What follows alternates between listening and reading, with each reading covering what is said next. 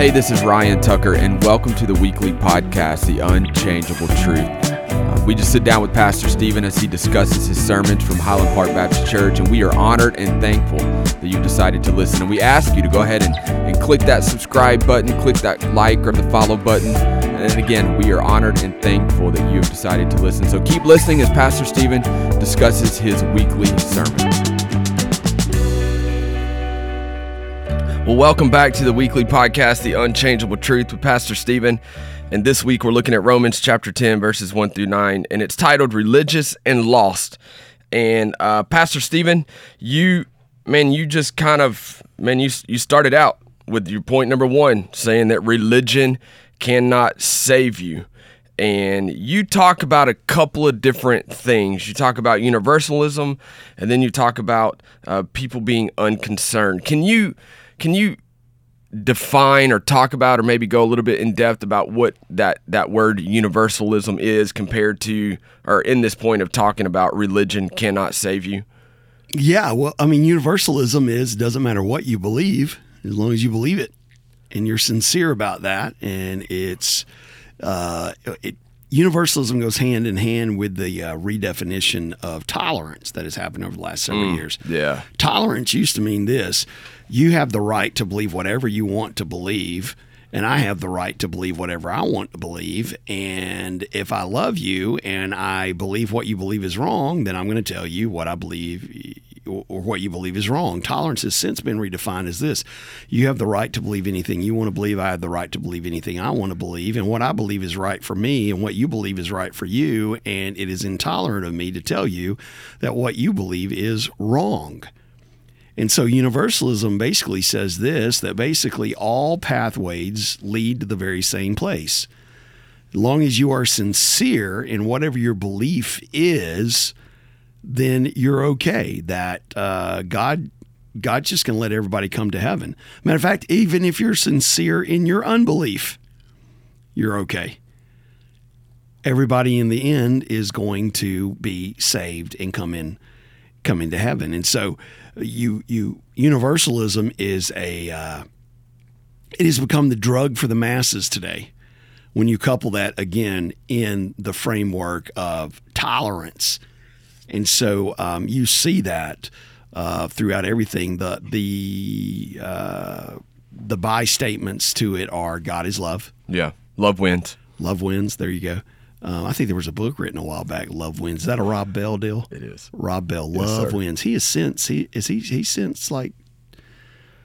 committed apostasy. Is he recanted of all of his faith and stuff? Or I don't know. Maybe I can't answer that correctly. Not. Basically, universalism though it's not going to center around Jesus. It's not going to talk about forgiveness of sins. It's not going to talk about judgment for sin. It's not going to talk about blood atonement. It's not going to, forget about hell. And there's nobody going to hell, No, man, everybody's good. Everybody's good. God's salvation is universal. Now, I will say this. It is universal in the fact that I believe it's available to all. But it is not universal in the fact that it automatically happens to all. It is through faith and faith alone in the Lord Jesus Christ. I mean, you even take the words of Jesus Christ himself. He would even say, okay, you can't put me in that universalism sphere. Per his own words, he is disqualified.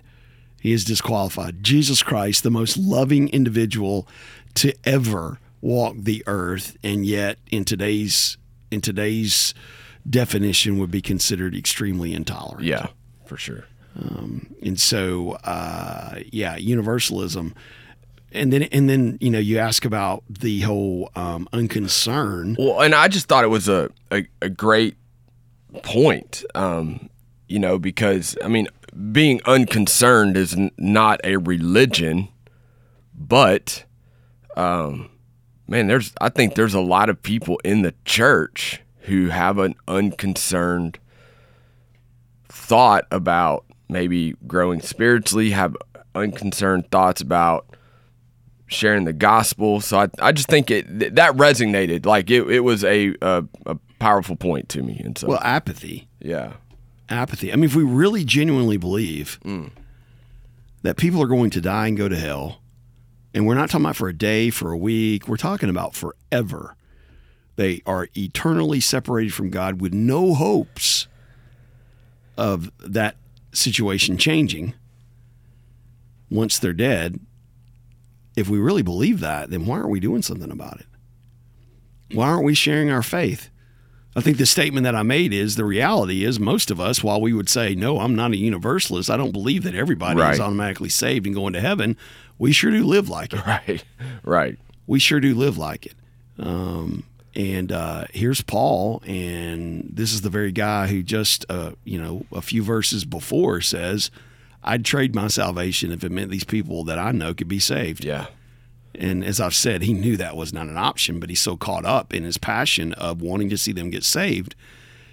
And now he says, okay, my heart's desire, my prayer to God for Israel is that they would be saved. Yeah. Now stop and think. I'm thinking Paul probably had other things like, okay, my prayer and my concern to God is they'll quit stoning me when I go into towns. Right. That they'll quit. I'll quit being shipwrecked. Right. That maybe, how about this? Maybe I'd get out of these chains. Yeah. Out of prison. Yeah. I'm thinking if I'm writing his prayer list, the whole, these Jews that rejected Christ, maybe they'd be a little bit further down. Yeah. And he's like, man, that's my number one prayer. Man, it's a burden. It's heavy on me. And so we hold that scripture up to us like a mirror. My prayer is, God, I want that same kind of burden. God, please, may I not be able to rest. May I not get peace until everyone in my life comes to know Christ. And then the reality is I should sit there and say, okay, now that everybody in my life has come to know Christ, let me expand my sphere. God, give me more influence. Bring more people in my life that need to hear Christ. Yeah. I just think it's easy for us to get settled because we sit there. And I can remember when our youngest child, when he gave his life to Christ, and Jennifer and I had the opportunity to lead our girls to Christ. And then lo and behold, they lead their brother to Christ in our driveway and kind of ticked me off. And, how dare you lead your brother to Christ? That's our job. But anyway, so I can remember when he was saved and just thinking, all right, everybody under my roof's been saved. Yeah. I mean, I think there's a lot of that spills over to the church. Well, hey, at least everybody in my family's saved. Yeah. I'm not going to spend eternity separated from them. I would say we should approach everyone as though they were your child who wasn't saved. God, let me be that broken and burdened over it. I don't want a heart of unconcern. Well, how do I change that? How do I now have a heart of concern when it comes to the lost? I've got to be intentional. It's got to be ever before me, right? I'm going to write some names down. I'm going to put it, what do you stare at the most? Is it the speedometer of your car? You can put it right there. I'll speak for those of us in this room. I'm going to put it on the refrigerator door, right? That's right. We're going to be going there. Yeah. Those names right there, man, always before me when I see it, man, these people are lost. Their salvation is dependent upon my prayer. Well, and you challenge the church. Like, I think you did that.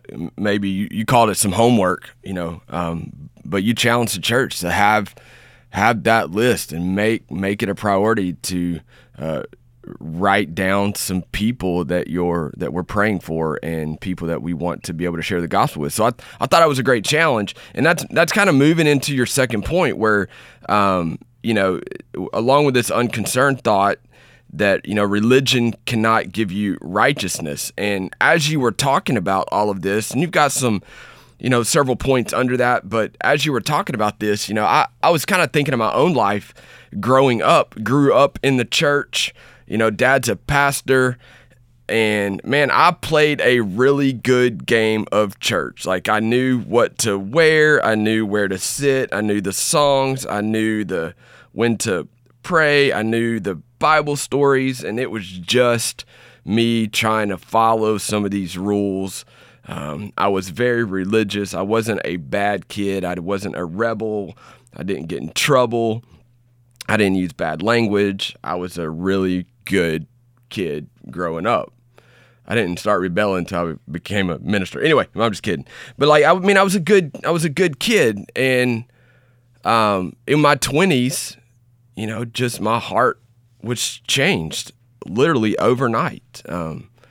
And you know, surrendered my life to Jesus, realizing that, man, all I did was try to be righteous through the religion. And so when you said this, that religion can't give you righteousness, it kind of brought me back to me growing up. And I think there's a lot of people like that. You know, they think that because they go to church and they sit in the chair, they come a couple times. Say pew, didn't you? I didn't. I almost said pew. We don't have a pew. We don't in our have pews place. here. That's right. Yeah. You know? Sorry. We sing the songs. We may even, you know, raise our hand at, you know, a certain point in the song, but you know, that religion doesn't give us righteousness.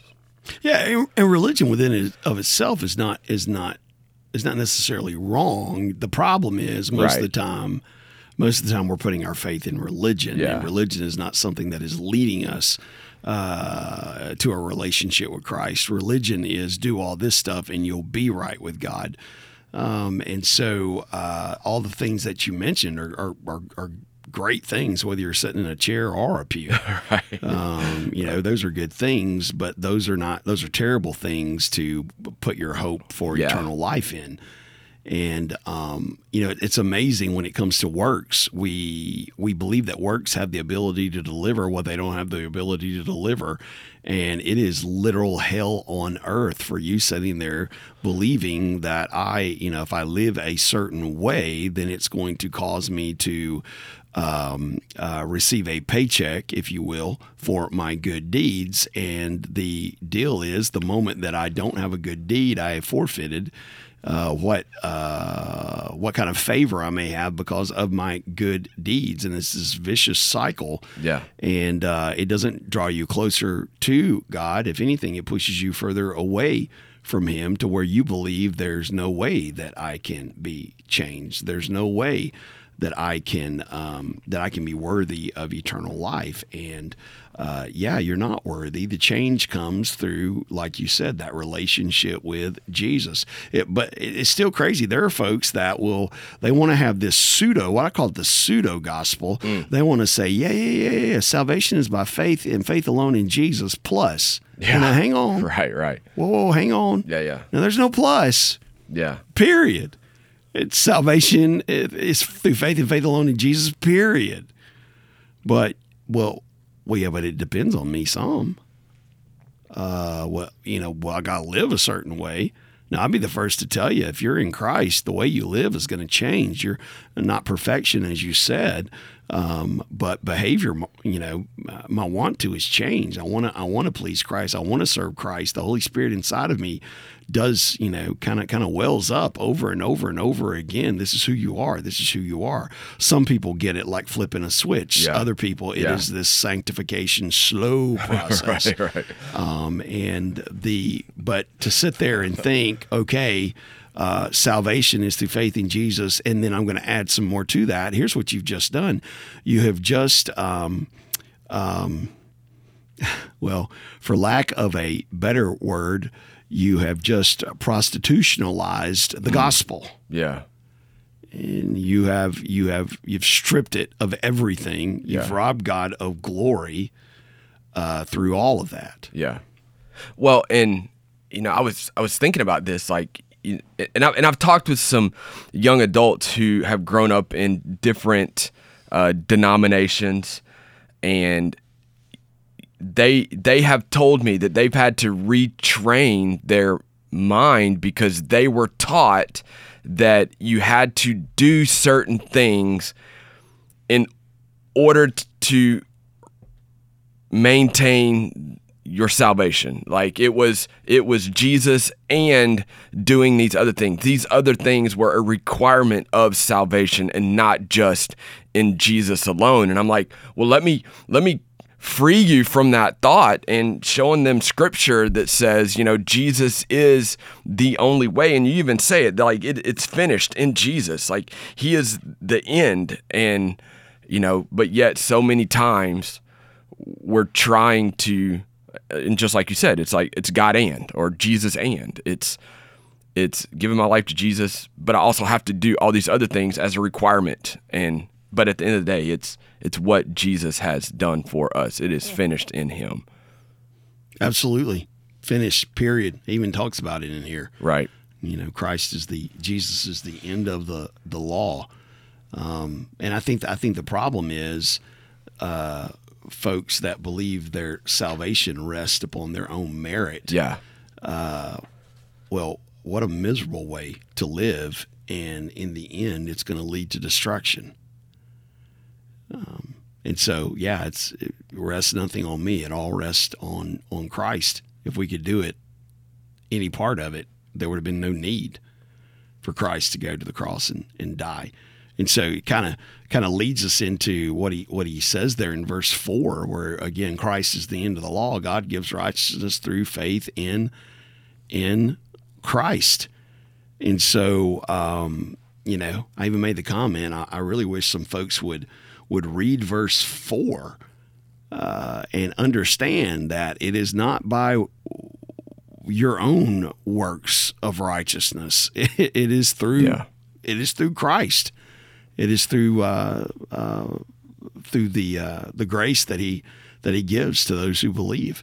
And so it's all boiled down to Jesus, Jesus, Jesus. I even said the sequel to the law is great. It's called grace.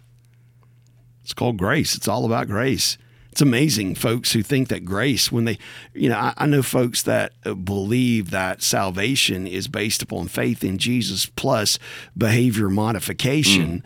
And so the word grace to them it's a bad word. They think that the word grace means, so you're saying somebody can just do whatever they want to. They can live wherever they want to live and they're going to go to heaven. Well, no, that would be universalism. Right. No, that's not true. That's not true. It just means this, that the weight of your salvation is not resting upon your deeds. It is resting upon the deed that has already been done, which is the death of Christ on the cross and the resurrection from the grave. And so it's a terrible, terrible thing that so many folks, I don't know what it is. Well, I guess it's the pride thing, right? Yeah. Oh, it's got to depend on me. It's got to depend on me. It's got to depend on me. No, it can't. It can't. It will fail every time. So how do we get people out of that mindset? Because, and you mentioned it kind of in this unconcerned thought in point number 1, it's like maybe it's not a conscious thing that we're doing. Maybe it's kind of like it's ingrained in us that we have to be good enough, or we have to. And yes, Jesus is going to cause us to live a life that is pursuing righteousness. But it's not just pursuing righteousness that we get Jesus. So how do we change that, help people change that mindset in the church that are just sitting here going, well, I've messed up so many times, or I'm just not good enough? How do we change their mindset on that? Well, I think Scripture tells us that the mind is transformed, or it's renewed, right, through the Scripture. And I think it's just replacing that with the truth of Scripture, what Scripture says about the gospel.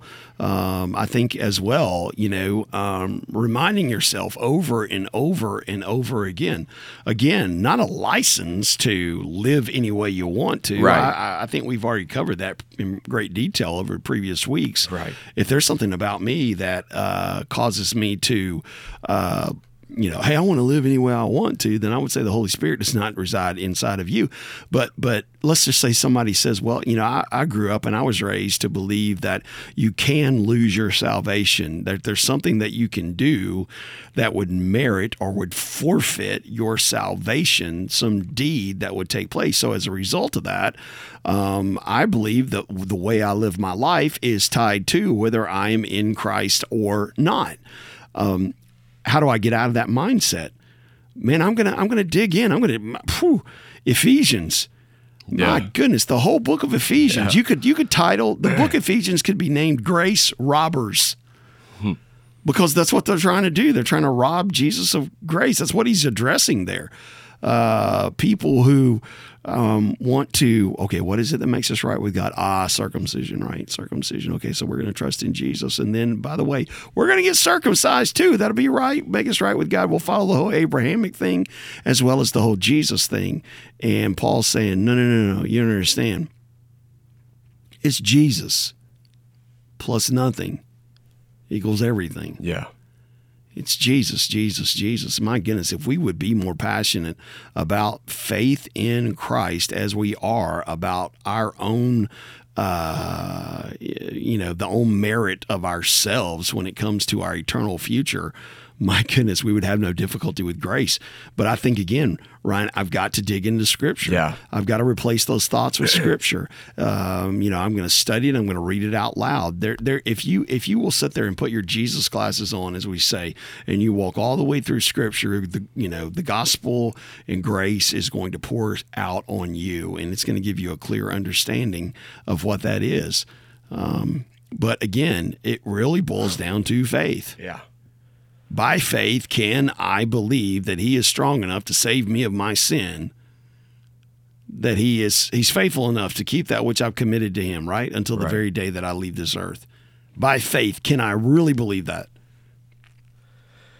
Well, that leads us to our third point, and it is religion cannot give you true saving faith. So I'll say it again. Religion cannot give you true saving faith. So, and you have 3 subpoints under that, and so I'll let you kind of hit those things because, again, just filled with information on exactly what it takes and who Jesus is. So I'll let you go with that one. Yeah, because you want me to get on my soapbox. I have no idea what you're talking about. With this first one, the word of faith movement that we see so prevalent today that makes me want to throw up. Again, it's pimping out the gospel. And just let the record show, I've used the word prostitutionalism and pimping in the same podcast, right? Yeah. But basically that's what it is. Yeah. And it's pulled from Romans 10:8, completely out of context. I mean, he is sitting here and he is talking about his brothers and sisters that he wished they could get saved. And he's quoting Moses. The word is near you. The word that we preach, he's talking about salvation is near unto you. And they want to sit here and say, the word of faith. Here's what that means. You just name it, man. You just name it. You ask God for your miracle. God's got a miracle that he wants to give you. I agree with that statement. What is that miracle? It's called salvation.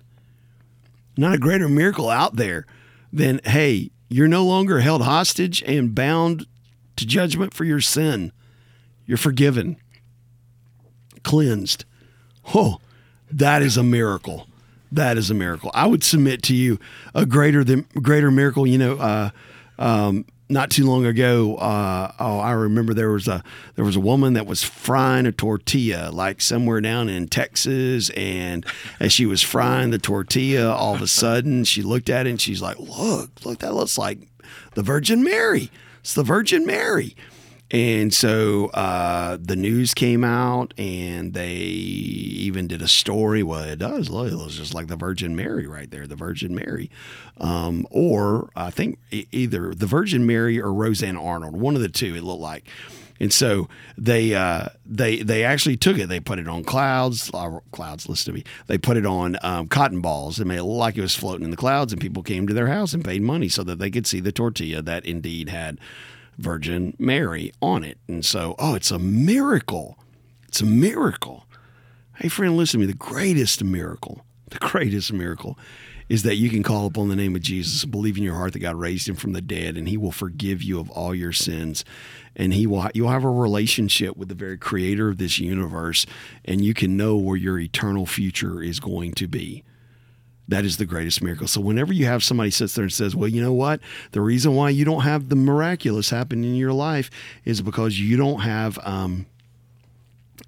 enough faith And yet some of the most faithful people I've ever met in my life are folks that, they're living on the side of a mountain. They don't know when they wake up in the morning whether they're going to have anything to eat or not. And they wake up and they're just like, man, life is good. God is good.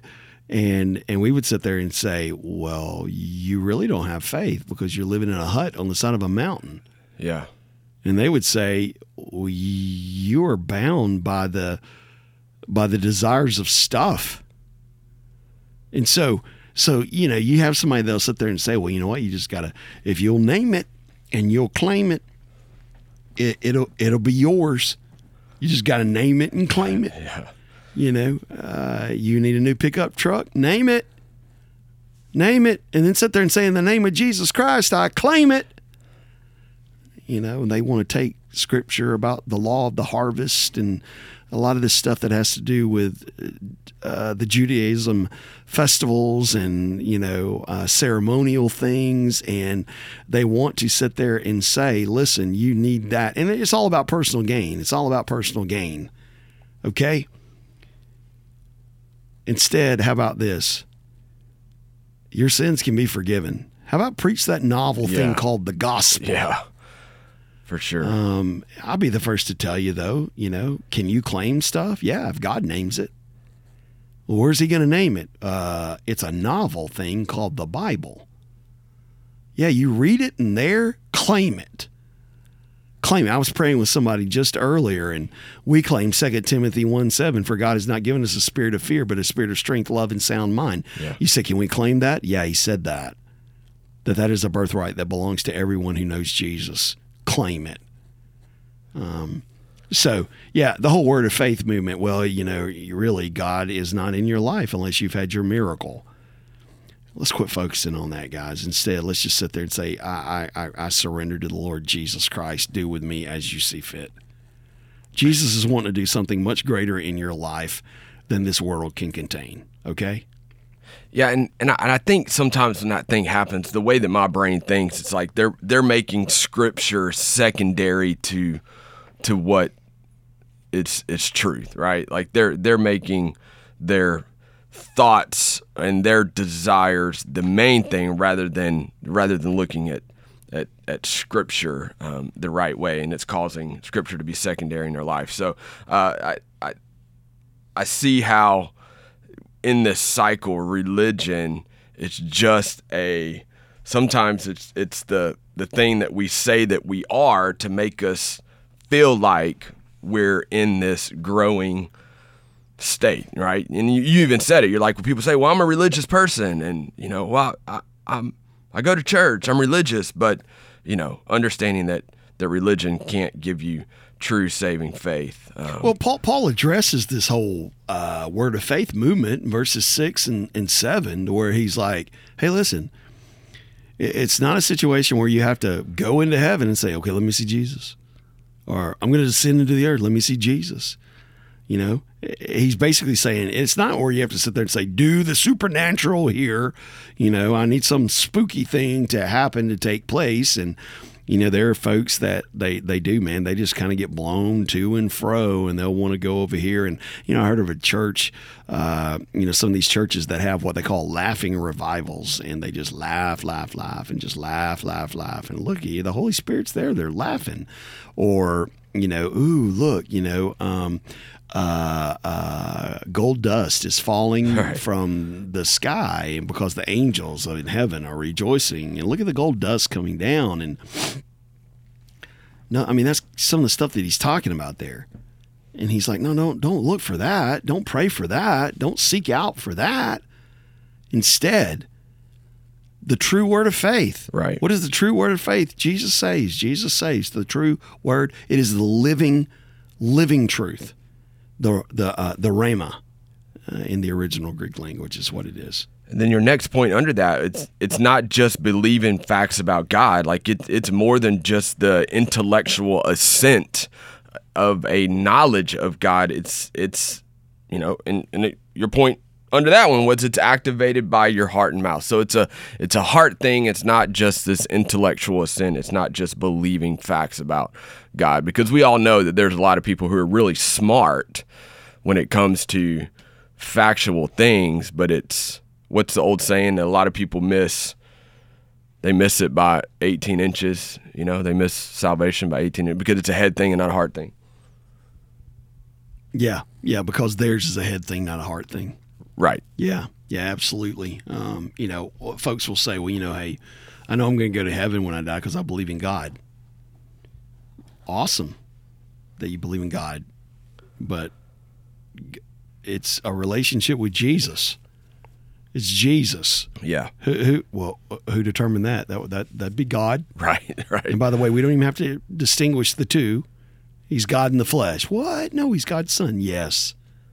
Yeah. Yeah. God in the flesh, God's son. Yes. Yeah. Well, I can't understand that. I'm a part of the same club. Right. Yeah. But that's what sets him apart. Yeah, for sure. So Jesus said himself, hey, I am that I am. I'm God. I'm God. But anyway, yeah, folks, well, yeah, I think there is a God. Yeah, absolutely. That'd be the equivalent of somebody saying, well, I celebrate Christmas. We had eggs at Easter. I think I'm going to be okay. Well, no, again, nothing wrong with those things, but that's not going to save a soul. Right. He tells us very clearly in verse 9, here's how you are saved. You confess with your mouth. What are you confessing with your mouth? What you're believing in your heart. That what? That, you confess with your mouth the Lord Jesus. He doesn't say you confess with your mouth Jesus. He doesn't say confess with your mouth Jesus Christ. You confess with your mouth Savior Jesus. Lord. What does Lord mean? He's now boss. Yeah. He's my boss. He controls me. I've just surrendered control of my life to the Lord. I confess that with my mouth. I say that with my mouth. When we baptize here, and when we baptize someone, it is those who have said, yes, I've surrendered my life to Jesus Christ. I have faith and trust in him. I know that I belong to him. So in the baptismal waters, the question that we will ask here is, who is the Lord of your life? Yeah. And they will say, Jesus. Now, we've got one minister that will say, is Jesus the Lord of your life? And they say, yes. And I need to talk to him because I love hearing him say that word, Jesus. Jesus. It's the guy who drives the Jeep. He's a new guy here. It's not you. It's not you. Yeah. I drive a Jeep. Yeah. Well, there's another guy. I got you. I'm smelling what you're stepping in. Yeah. I'm sorry. Yeah, great guy. Great guy. But anyway, I love to hear him say the word Jesus. So now we're talking semantics. Whether he says, is Jesus the Lord of your life, right, or who is the Lord of your life? That's basically what he's saying. So what? You confess with your mouth you confess the Lord Jesus, and then you believe in your heart. Yeah. And we'll talk about this on Sunday. So we're kind of getting a little the cart before the horse, but that God raised him from the dead. Yeah. Notice he didn't say that, and you believe in your heart that Jesus turned water into wine. Yeah. You believe in your heart that Jesus died on the cross. You believe in your heart that God created the earth in 6 days, rest on the seventh. Right. He didn't say that. Why? What sets him apart? He died and he rose. Yeah. That's it. Well, and you even close this out just again with this statement that salvation is near. Like you can, and that's one of the things I love about this church and love about the leadership here is no matter whatever the setting, like there is always going to be this point to Jesus, this advancement of the gospel to where we're telling people about who Jesus is, giving them this opportunity. And you say it, you say salvation is near. It can happen today. It can happen right now because of what Jesus has done. And then you kind of, you made this statement closing it out that you just said, don't substitute religion for relationship. Don't substitute religion for relationship. Yeah, and use the illustration of substituting brushing your hair for breathing. And everybody found that to be a humorous comment that was never meant to be humorous. And it could be because I'm follically challenged. Me too. I understood it. I didn't laugh. Yeah, thank you. I could have said a comb. It really wouldn't have mattered. I do own a brush, and every now and then I'll pull my wife's hair out of it where she's used it. But Yeah, absolutely. When you sit there and you're like, "Oh yeah, I'm going to be religious. It's going to make me right with God." No, it can't. It can't. Again, what is religion? Religion is man's attempt to work his way to God. What is salvation? It is a relationship with Jesus Christ. It is God saying, the gospel is this: God saying, since man can't work his way to me, since man can't live a certain way to bridge the separation that sin has brought between he and I'll make a way. I'll send Jesus. Yeah. I'm going to make that bridge. And if he has a relationship with me, then, or if he has a relationship with Jesus, then he'll be reconciled unto me. So, yeah, again, religion not bad. Religion just makes a terrible salvation message. Yeah. It's kind of like what we talk about gods in hobbies and sports and all those kinds of things. And, you know, I love sports and baseball and football and all that kind of stuff. And they make great hobbies. Golf, a lot of guys, I know you like to play golf. You like to swing the old sticks every now and then. And golf is a great hobby, makes a terrible God. True. Fishing, same way. You know, grandkids. Oh, grandkids are wonderful. I don't have any, and not looking to get any anytime soon. My girls, anyway, neither one of them are married, but anyway. So, grandkids are great. They just make terrible God. Well, and again, we touched on this earlier, and we'll close with this. So, you know, you challenged us with this most wanted list. Finding people, thinking about people, praying about people that we can intentionally have a gospel conversation with. So if you are listening and you are a part of our church, no matter what church you're a part of, like, make a list of people that you can pray for and share the gospel with in the attempt to advance the kingdom, making much of Jesus, making much of the gospel in the everyday life that we live. And, yeah, because religion can't be a substitute for relationship. So, Pastor Stephen, thank you for your time. Thank you for always leading us to Jesus and pointing to the cross and preaching in an unapologetic way. So we thank you so much. Thank you for your time. If you are listening, we will see you next week. And thank you for listening as always. Thank you. Hey guys, this is Stephen Kyle, and I want to thank you for listening to our podcast today, Unchangeable Truth. This is a ministry of Highland Park Baptist Church in Panama City, Florida, and we would love for you to visit us if you ever find yourself in the Panama City area. Our address is 2611 Highway 231 North. You can also learn more about our church and its ministry by going to our website, www.highland, and it's HILAND, park.org. There you'll learn more about what we believe, what we teach, about the gospel of Jesus Christ. There'll also be a sermon archive there so you can go and listen to various sermons over the last several years. As always, we would love to talk to you about your relationship with Jesus Christ. So feel free, shoot us an email, info@highlandpark.org. if you'd like to learn more about Jesus and what it means to follow Him. Our prayers are that you would draw near to Christ, that this podcast would be used to point you to Jesus and to help your faith grow and your walk increase. God bless you guys. Thank you for listening.